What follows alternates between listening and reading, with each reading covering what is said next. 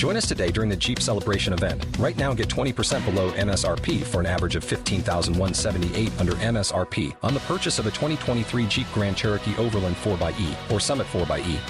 Not compatible with lease offers or with any other consumer incentive offers. $15,178 average based on 20% below average MSRP from all 2023 Grand Cherokee Overland 4xE and Summit 4xE models in dealer stock. Residency restrictions apply. Take retail delivery from dealer stock by 4/1. Jeep is a registered trademark.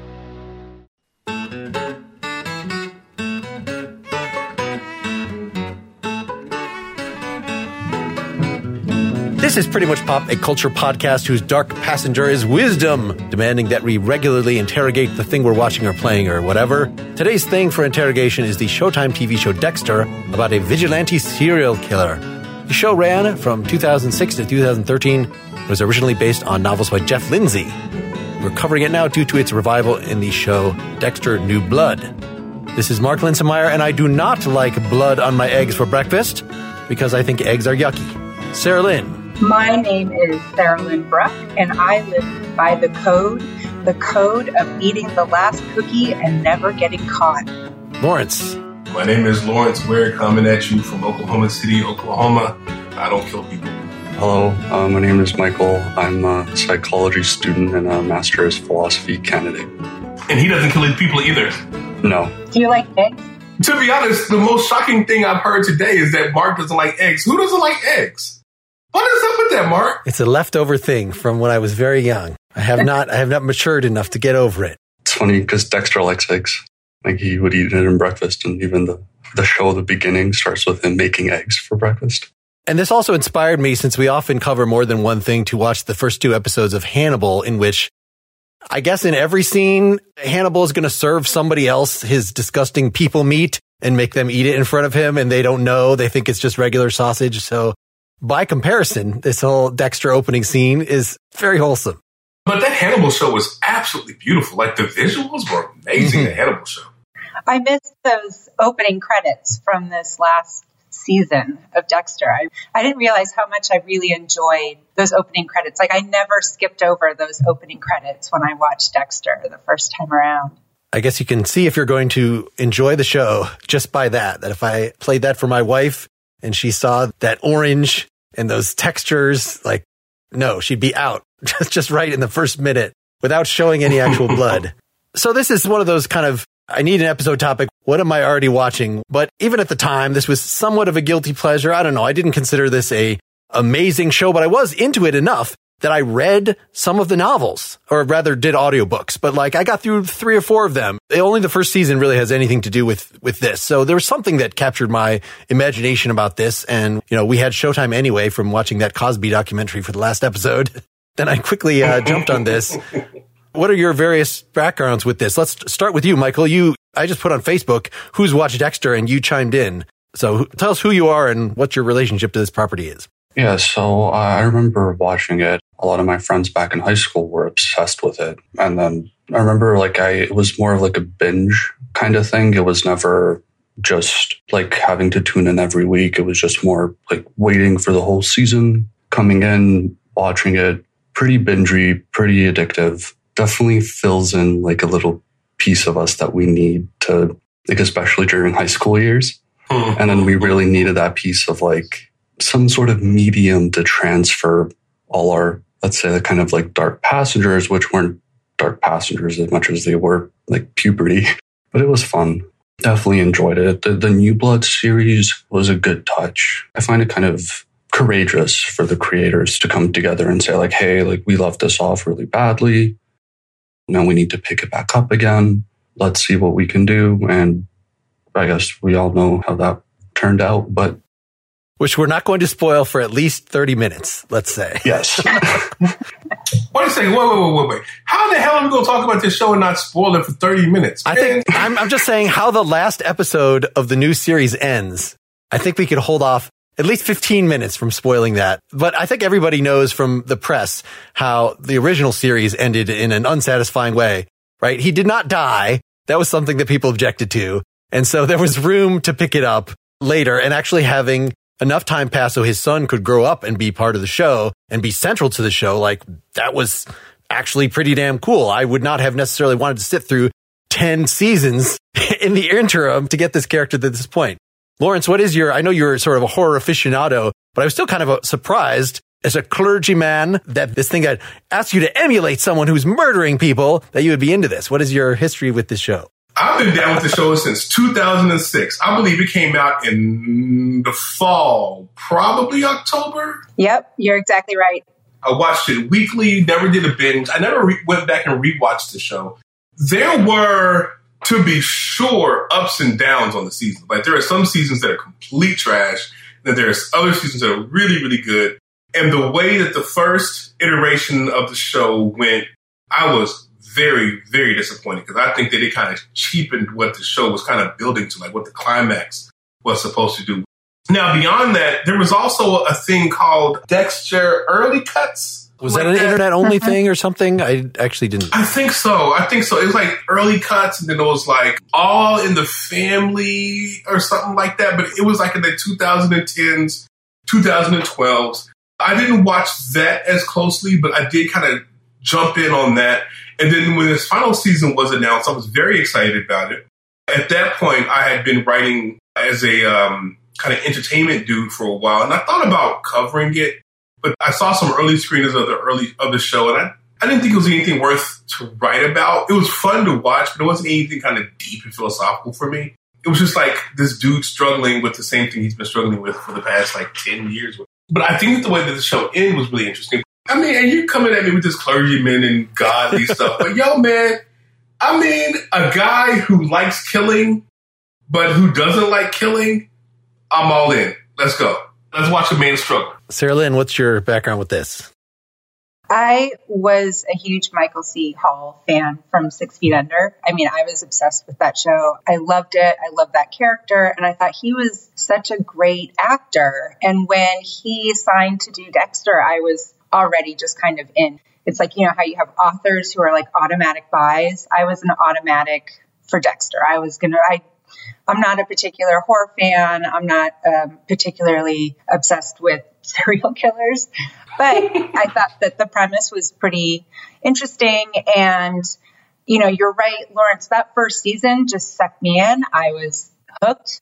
The first 4 seasons I thought were pretty good, that 4th season especially. And then after that, it was just a decline. So it was, Clyde Phillips, the showrunner, leaving. That is sort of the conventional wisdom, is like, and he's back in for the new thing, so he could fix the mistake. Absolutely. And I even stuck with it for a little while after season 4, but at the end of season 6, when Deb said that she was in love with her brother, I was out. I was like, I don't think I can. I can take this anymore. And I came back and I watched the end of season 8, and of course that was a dumpster fire too. But it was just one of those shows that I both loved and hated. I was never in the middle with this one, and I feel bad because I feel like I don't know that Michael C. Hall's career has gone to where I think he should have. I feel like he should be working a lot more, or working in bigger projects, because I think he's so talented. But man, oh man, the last few seasons of the show did not do him any favors. It did add more of a soap opera element. Sarah Lynn was on first for our soap operas episode, and she has written a novel that involves soap opera. And that's at least one of the things that, to try to keep it interesting, is who's dating who. So, Michael, that was interesting, your insight about the psychology from the viewer perspective. And I hadn't really thought about younger people watching this and using it like their sort of teenage Nietzsche infatuation of having this Ubermensch mentality of the kind of thing that would be very much less of a guilty pleasure, or much less of a, what exactly am I watching and why am I watching it, than it was for me as an adult seeing this. But I know you're a psych student, you're a grad student, is that right? Yeah. So when I first started even watching Dexter, didn't even think about psychology. I was in grade 9, so around 14. It feels like, and a buddy of mine, he was also super into it, but it feels as though what really drew us in was just that not only it was entertaining, but it was kind of that feeling as if justice is being served, which just kind of like picks up to that whole idea of, hey, like maybe kids who are in high school who are just in this monotonous kind of routine, they're able to just go into the world of Dexter and not necessarily to associate it. Like I was talking with my mom earlier and I was telling her about this whole podcast and she's like, hey, like you should bring up that people who watch it will be triggered and they'll think that, oh, like especially kids who aren't formed or developed, that they'll watch it and that it will be some sort of trigger. But it wasn't like that. For me and for the people I know, it kind of gave it that sense of like people are getting what they deserve kind of thing. And then maybe the justice aspect of Dexter got repetitive and that's maybe why people found it boring as it kept going. Because there's only so much bad things people could do, right? That would justify Dexter's rationale, Harry's code. I'm trying to remember, there's some other sci-fi property, it's not coming to mind, where it sort of escalated of like, it started out that I'm only punishing the worst murders, and then it moves to like tax fraud, and then it's like just whoever annoys me. Oh, it's a manga. Death Note. There you go. Where a guy has a similar power and just over time, the standards change. That it's surprising, I guess since he had this firm code in here, he wasn't relying on sort of his judgment of right and wrong at the time. It was like, I have no innate moral code, so I have to use this external thing. And therefore, maybe that's the thing with the new season is that he's sort of out of practice with that and maybe has developed more of a real moral code for everyday living, has become more of a person, is having like what appears to be a normal relationship and not just like this faking it that it was in the first season so that it becomes less natural. But is this like a superhero property? Is that what's appealing here? Probably, right? It's kind of like we can throw around those words like vigilante or hero, right? But the thing about Dexter, he never kind of crosses that line. Like in that one movie, God Bless America, when the people are like talking loud in the movie theater and the guy shoots them up, God bless America.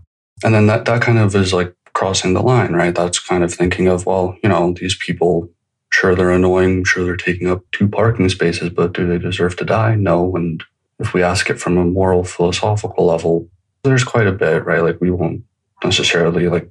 Dexter, we're in his head. We're seeing this through his perspective. And so we're forced to not just see him as a human being, but also evolve with him, right? So from the beginning, he was sort of faking being a person. He was faking this relationship with Rita so that he could seem to the outside world like a normal person.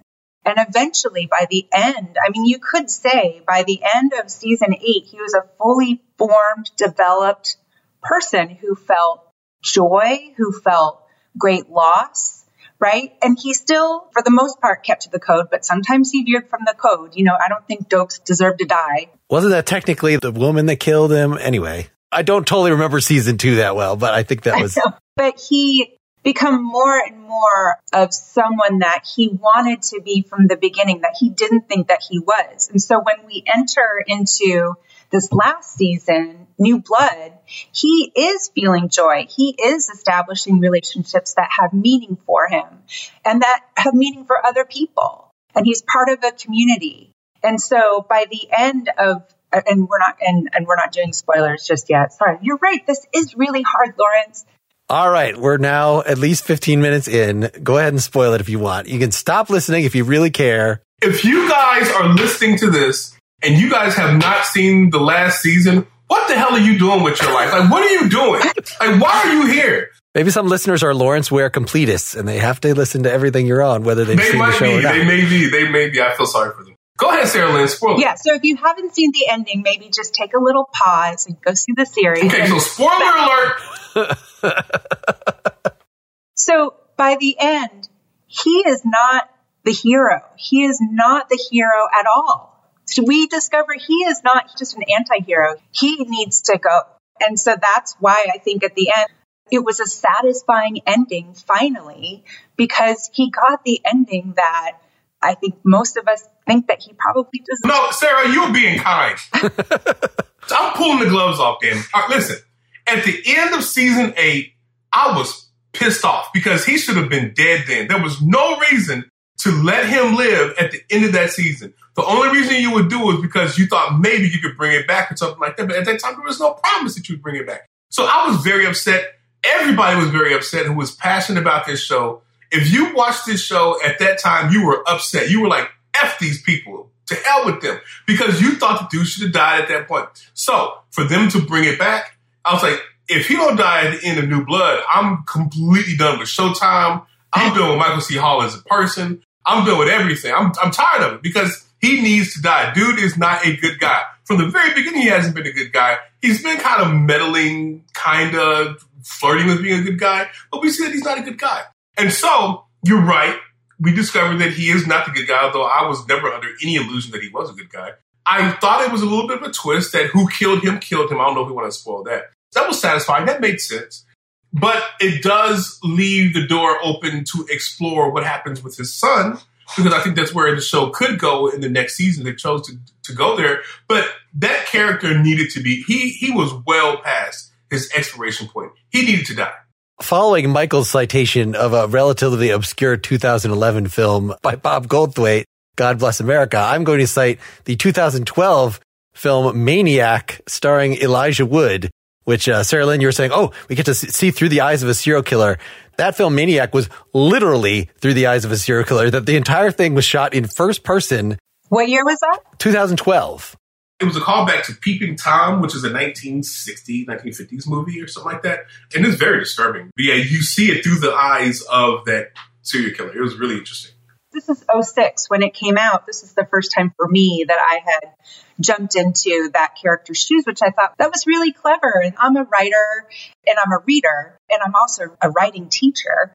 And so I advocate reading because it gives us empathy, right? We want to experience what other people who are different from us experience. We always think of that as a good thing, right? And now the argument is it a good thing that we're jumping into the shoes of people that we would consider evil or bad or destructive?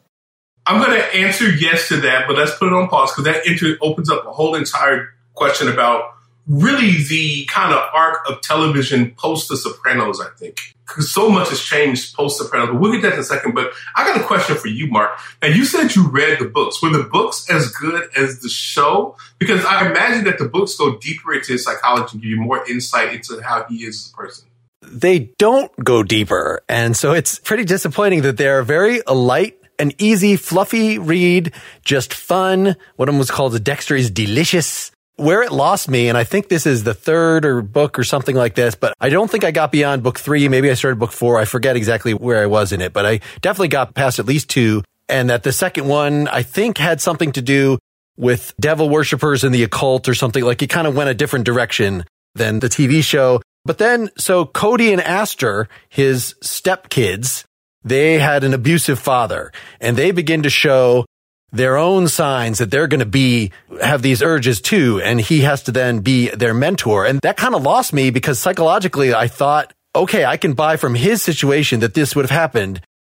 But having 2 of them that merely because they're, it just wasn't a comparable situation at all. It's not like his dad murdered people in front of them. He was just a bastard and beat them and was sort of your more garden variety type of asshole as opposed to this exceptional circumstance. So I really enjoyed that there was something like that in the reboot show and the revival show, and that it turned out the way it did. And they didn't say, oh, his son is just like him and he can lead him through this. That was actually the big revelation, is that his son, while he did have violent tendencies and things, they came from a much more ordinary source. And he ultimately could not get on board with this project. And if they had actually launched into, we're going to have Father-Son Serial Killer season 2, come on, I wouldn't have bought that. So, I feel like there is some justice done to the gravity of things in a way that there wasn't in the books. I mean, maybe the books ended fabulously. I didn't follow up the whole journey. Well, don't you think because of that, the son doesn't have that dark passenger in the way that his father does, that there can't be another season after this? Like, I don't know what they could do after this season with that character, because I think they could probably finagle something. Yeah, I mean, it wouldn't make sense really to do it, but they might figure out something. But you're right. I do want to say something about Jennifer Carpenter in a minute. But I imagine that if they wanted to go somewhere, they would go somewhere with that son. That's where they would logically go. I just don't know how they would develop that story. But I think that Jennifer Carpenter, she plays Deborah Morgan in the original series, and she's the dark passenger in this one. And I thought she was great. And one of the things that hasn't really been spoken on, like her and Michael C. Hall were like married, I think, during the making. of Dexter. And I think they broke up in 2011. The show went on. So I always thought that was an interesting dynamic, their relationship and their interplay, knowing that backstory. That's all I thought was interesting. But I thought that she was wonderful in this new season. I think she's fantastic. I would watch her in anything, too. And she was not the dark passenger. She was like his guardian angel or his super ego, something like that. No, she was supposed to be like kind of a dark passenger. But the dark passenger is specifically is the thing that makes him kill. Which is why he sometimes was picturing his brother being his guardian angel, being his guiding voice instead of his stepfather. Anyway, I thought that was a nice twist. But Harry she took the place of Harry. Yes, because the actor died. I'm sure they would have kept him on. Oh, did he die? Yes. I didn't know that. I didn't know that. No, I didn't know that. You can't have a ghost age, too, though. That's another, you'd have to de-age him. Anyway, so Michael, pull out your psychology chops here. We've got the evolution of this Dexter character over time, the thing with his son, and now the thing with his sister, including the incestuous stuff. Do you want to speak to any of that? The huge thing is that similarity that he has with Harrison, how they were both born, and then when they were young, born in blood. Huge factor.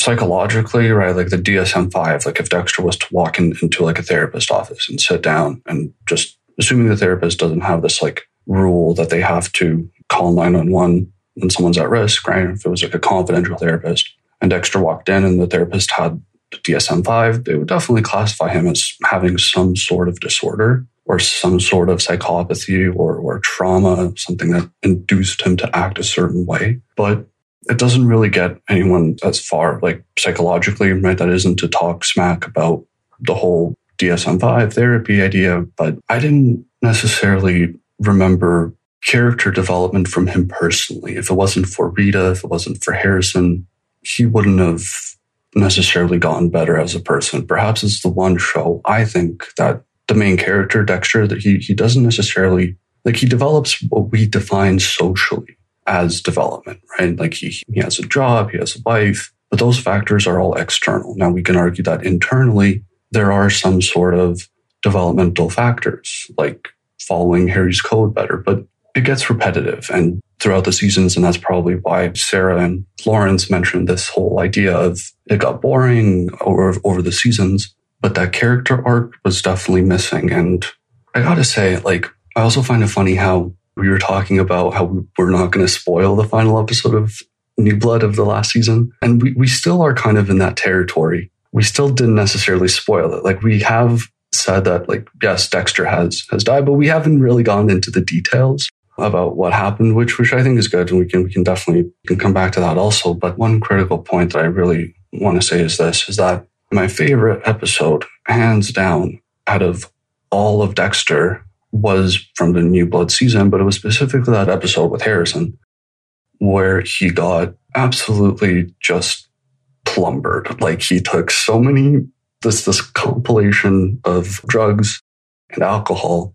I remember watching that and there's something strangely terrifying and satisfying about that. Kind of comparing it to, there's a Netflix show called Deadly Class. I highly recommend it. Also follows that idea of like a troubled person through youth, right? Like psychology definitely tells us that anything that happens in childhood will very much likely stay and have consequences as you grow older.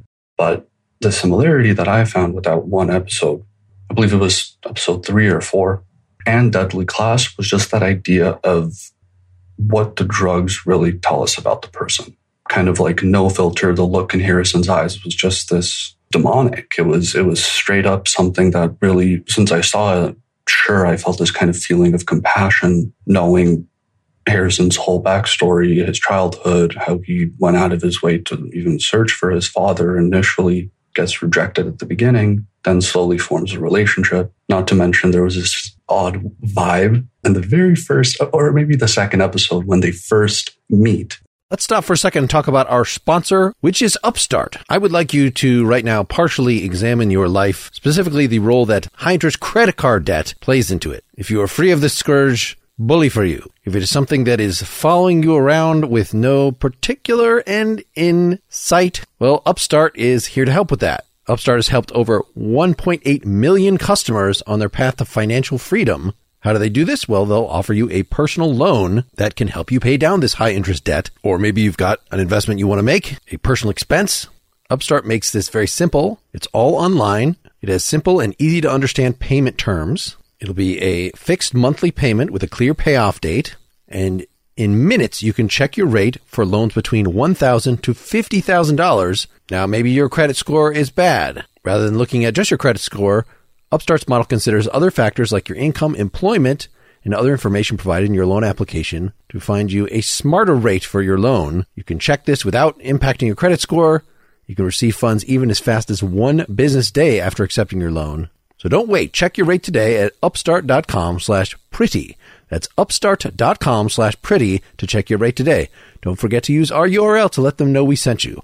Loan amounts will be determined based on your credit, income, and certain other information provided in your loan application. Go to upstart.com/pretty.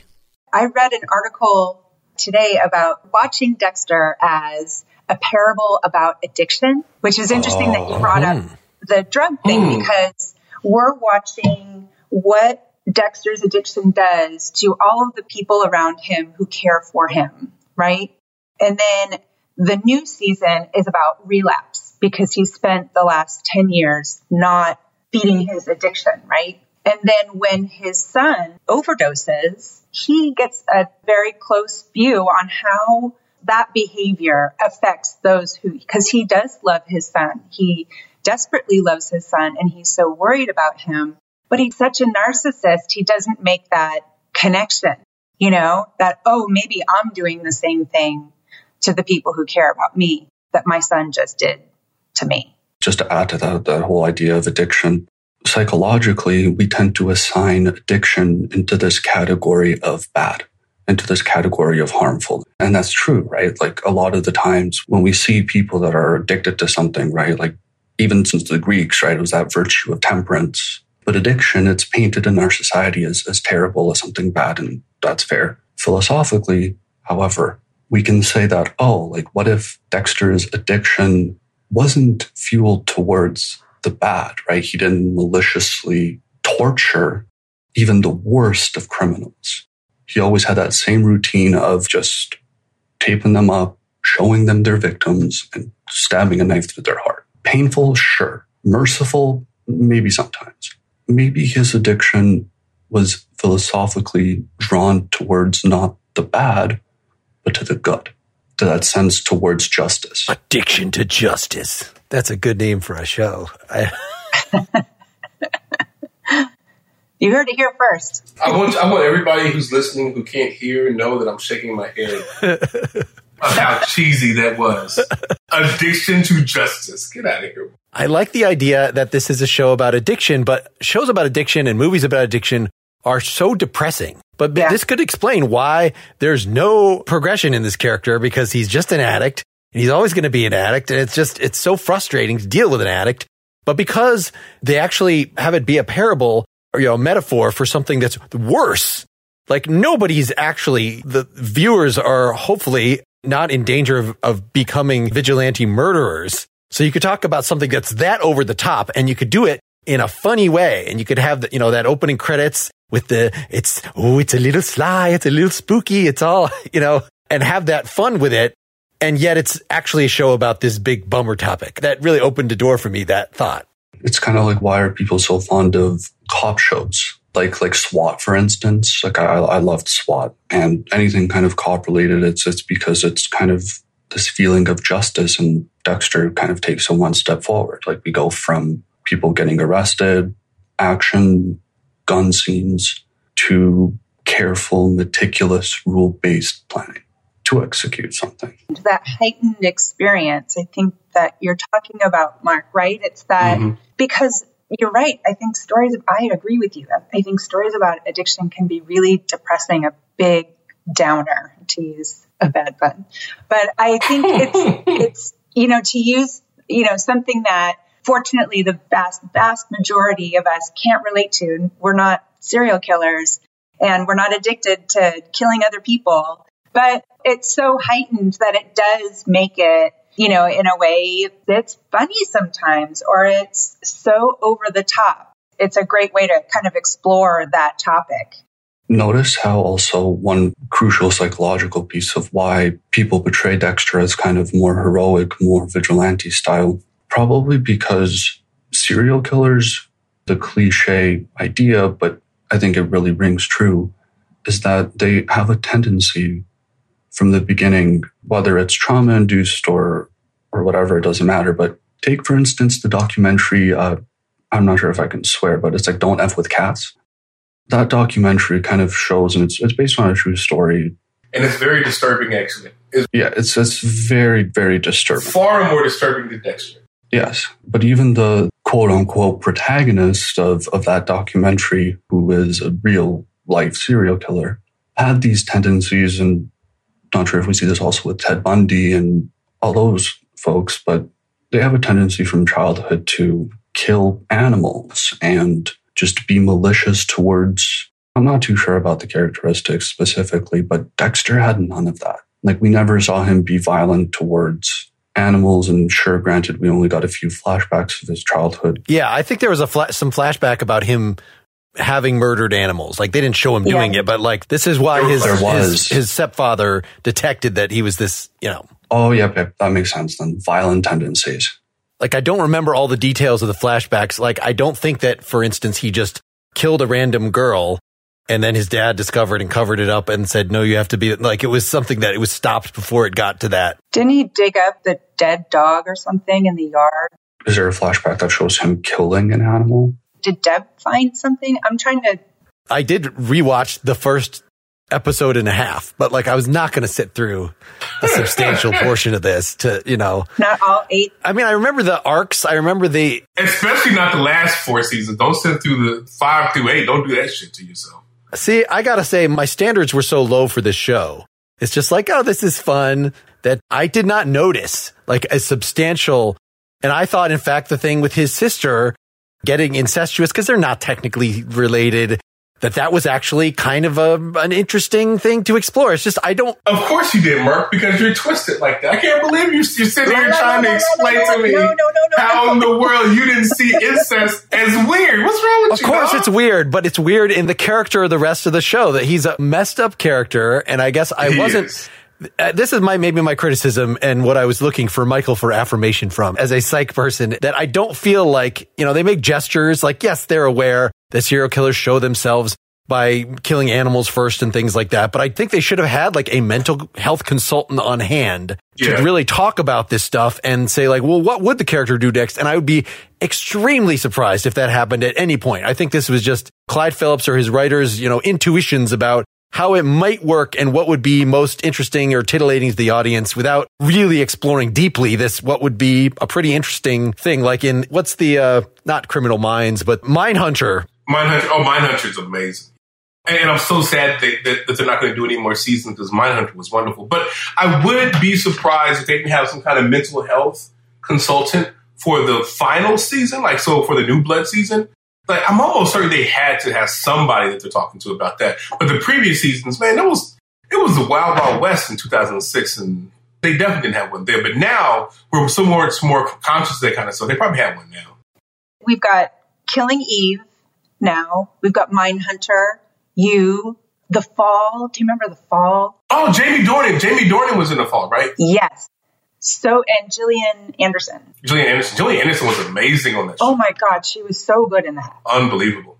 She was a superhero, I felt like, in that one.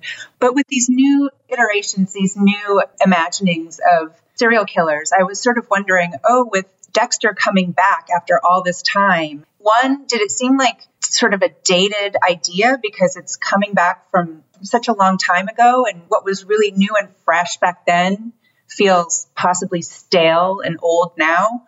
And then 2, did we really need it? Did we need that closure? Okay, I'm going to jump on this one. I'll answer the second one first and then circle back to the first one. The second answer is yes, we needed it.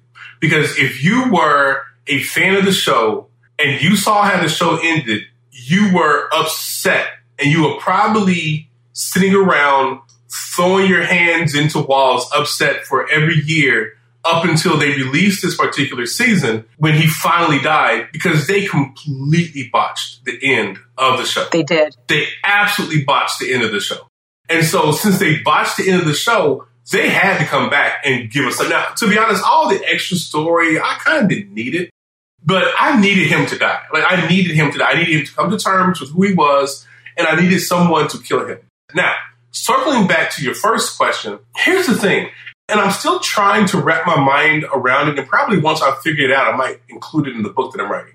But there is something going on in American culture where we are obsessed with anti-heroes right now. There's something going on. For a long time, we have been.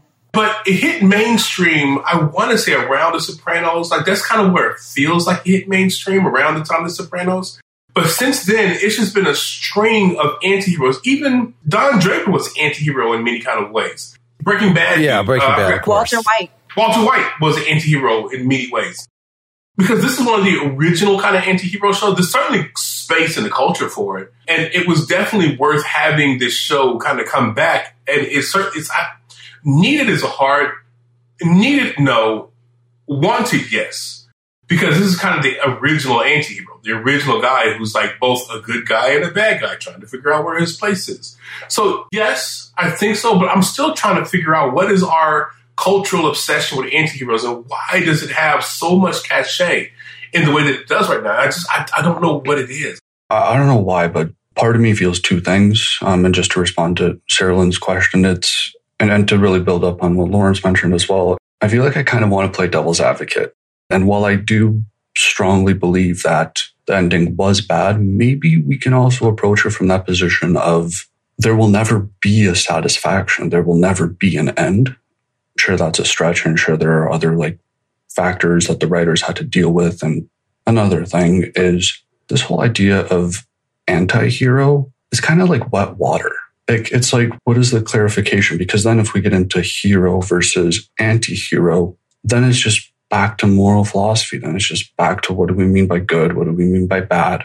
What are the characteristics that make someone a hero versus an anti-hero?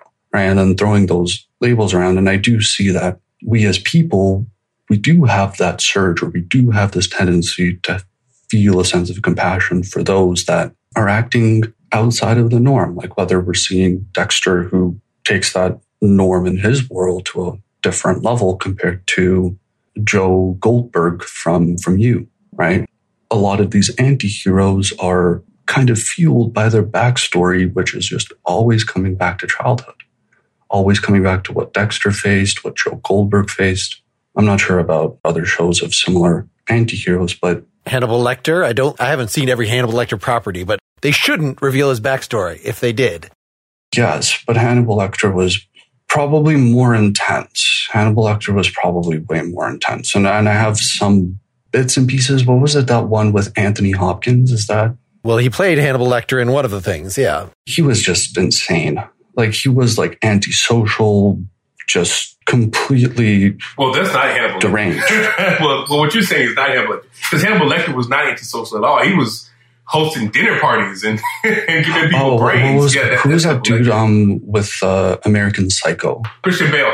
He is antisocial. Yeah. He's narcissistic, but is he really not antisocial? Christian Bale, in American Psycho, he's a little bit more. I kind of get the feeling that, Sarah Lynn, what do you think? I kind of get the feeling that Christian Bale is kind of antisocial in American Psycho, but it's been years since I've seen it. Sarah Lynn, what do you think? I know, and I read the book too, and I'm trying to remember if I think the book was first person voice. I think it was through his eyes, but the movie seemed more removed than that, didn't it? So the scene that comes to mind for me when it comes to American Psycho is the cards. And so whenever they pull out the business cards, they're comparing the business cards, you hear a dialogue from him explaining how he feels about the business card versus other business cards. So I want to say that the film is also a first person narrative in the same way that the book is. Right. That book really disturbed me. And I don't know, and maybe I'm coming from a different perspective because it seemed like all of his aggression and that nail gun. Remember that nail gun? I do remember the nail gun. It was wonderful, wasn't it? It was great how terrible and demented. I'm a horror movie person, but yes, it was great and terrible at the same time. He was really good in it. Christian Bale was very good in it. He's good in just about anything he's in. To twist, though, that back to Dexter, so I remember that Jeff Lindsay did not like the casting of Michael C. Hall as Dexter because the whole point of the character is he's supposed to be like really charming on the surface. That's the way the serial killer hides, is by being just a super charming, like maybe the guy from You. That is a better example of the kind of, whereas Michael C. Hall like strikes you as like somebody that there's something wrong with, and that is bad as far as, I mean, he pulled it off. I don't know. I thought he was fine, but I could see where he's coming from. Well, he'd bring in those donuts. Remember, he would come into the office and he'd bring the donuts, and he had all his work buddies. I actually love those work scenes with Zuko. Mm-hmm. Like, I love his work relationships. You know, he seemed to be kind of bro-y there. I think that he was absolutely charming. Now, you can tell there's something beneath the surface, but just because he has like a hidden darkness doesn't mean that he's not very personable and likable and charismatic. I thought he was incredibly charismatic in this show. That's part of the reason why the show worked for me. Because if he was like brooding and walking around like mad all the time, I mean, it would have been as fun. What made the show fun was that he was so great, so personable, a person who I would absolutely get a beer with, who is also a serial killer. Here's a question, Lawrence, and I want to hear what you think about this. Do you think Dexter was faking it, as opposed to like Hannibal Lecter, for instance, right? And like, I think yes at the beginning of the show, no in this final season. Because at the beginning of the show, it felt as though he was bro-y, but it wasn't natural to him. His first inclination was to be a serial killer, and his second inclination was to be the good guy. But in the final season, it felt as though he had figured out how to be both, and without trying so hard, if that makes any sense. Now, I may not be convincing on that one, but that's how it felt. What do you guys think? That's why I think actually this is a character who has evolved. I think he's had a big arc. And yes, the last few seasons of the initial iteration were very rocky, but you can really see that final arc at the beginning of New Blood, where he actually has very genuine relationships, or that's what it feels like. Meaningful relationships. Yeah, yes, I agree. Absolutely. I agree. But that can effortlessly involve lying. He's still very fine with continuing to just lie right to his girlfriend's face, even though, you know, after she knows that there's something going on. I mean, he still is a serial killer, though. He's still a bad guy. Did you see the way he looked at that knife when she was arresting him? Yeah. Interesting also what we mean by serial killer, right? Like if we take James Spader from The Blacklist, I mean, he's also a serial killer. In what way? Like, where are we putting the line? Okay, yeah, you're right. But Dexter's like hardcore Hannibal Lecter. Hands-on. You know, hands-on serial killer, right? I mean, look, Hillary Clinton's a serial killer too, but we ain't putting her on Dexter's level. Oh, a bombshell to wrap up. What? That's fair. Okay, I'm sorry. Bush was a serial killer then. I mean, whatever you want to say. To be equal-handed, I'm saying there's a difference between hands-on killing a person and giving the okay for someone to be killed. Although James Spader did kill a few people, whatever. But there's a difference in what Dexter's doing. Dexter's a different beast, I would say. Was that too politically charged for you guys? As long as we clarify that you mean that it's like by approving drone strikes and stuff, she's a serial killer. Not that Vince Foster. Don't lock her up. Don't lock her up. That's not what I'm saying. Don't lock her up. I'm not saying that. I'm saying that she gave the approval. I probably shouldn't say this. Bottom line is she gave the approval for a whole bunch of people to be killed, and a lot of people are dead because of what she did. And you are pointing at something, not The West Wing. What's the one? The Kevin Spacey show. House of Cards? House of Cards, yes. That is getting at the similarity between not only what you have to do in the tough choices as leader and the scheming that it requires there to directly, connecting this to how it seems to go with a personality type that would be faking it to the greatest degree. And that, to spoil a minor thing from that show, pushing somebody onto train tracks with your own two hands. Even George Bush wasn't doing that. That's not a minor thing, Mark. That's a huge thing. That's the climax of the entire season. What are you talking about, a minor thing? Hey, we're at the end of the episode. Interesting, Mark. What do you think Dexter would say about the trolley problem? Well, it's a calculation. See, that's the thing that actually fascinated me about the show, and that in a similar way, there'll probably be an episode about this, and I'm saying this is the only reason I'm doing this, but I've been watching finally like the Sheldon stuff, the Big Bang Theory and stuff. I just tuned all that stuff out at the time. But what's interesting about that is it is another character that has no native social skills, and sort of the autistic framework, however it is, whatever neurological thing you have going on that makes you not able to read people's emotions and converse with them in a natural way, but instead have to do some calculation where you determine, okay, this is the appropriate thing to act. So yeah, the trolley problem, there's a calculation there, and you can, of course you would save the maximum number of people. Like, you'd be completely logical because you have no counter sentiments that would jump up to go against that. That would actually make it into a problem. However, he would definitely record the trolley going over the dead body. Thank you all for being on here. Any final words of wisdom about this property? If people sat through this show, but have not sat through the series, would you advise that they do so? I will say this. I really do love the show. Like, it's a really, really good show. I think that seasons 1 through 4 are absolute masterpieces. I think that in order to get into the final season, the New Blood, I should say, you probably should watch the final episode of the last season, but I wouldn't advise somebody to sit through seasons 5 through 8. Just read the recaps or whatever. But I do think that New Blood is really, really good. I think it is really complex philosophically, very rich psychologically. So, I mean, I'm joking around, but I am being dead serious. I think it's a wonderful show, and I advise people to look for it and try to watch it if you can. Yeah, I would agree. I was glad to catch this last season. Glad to see it end a lot better in the right way. I do hope, however, that they just let Dexter and this whole franchise just kind of lie. We can all move on to Killing Eve now, and You, and all of the other new serial killer shows. But I do think that this New Blood season was actually really good, and I was happy with the way that it ended. Michael, any last thoughts? Dexter will always have a place, like, personally in my heart. But for any aspiring viewers, if you do decide to watch Dexter, know that it's a big commitment, and that it's also, I would argue, worth it. For any aspiring psychologists out there, there are quite a bit of tidbits. Philosophically, it can go really deep.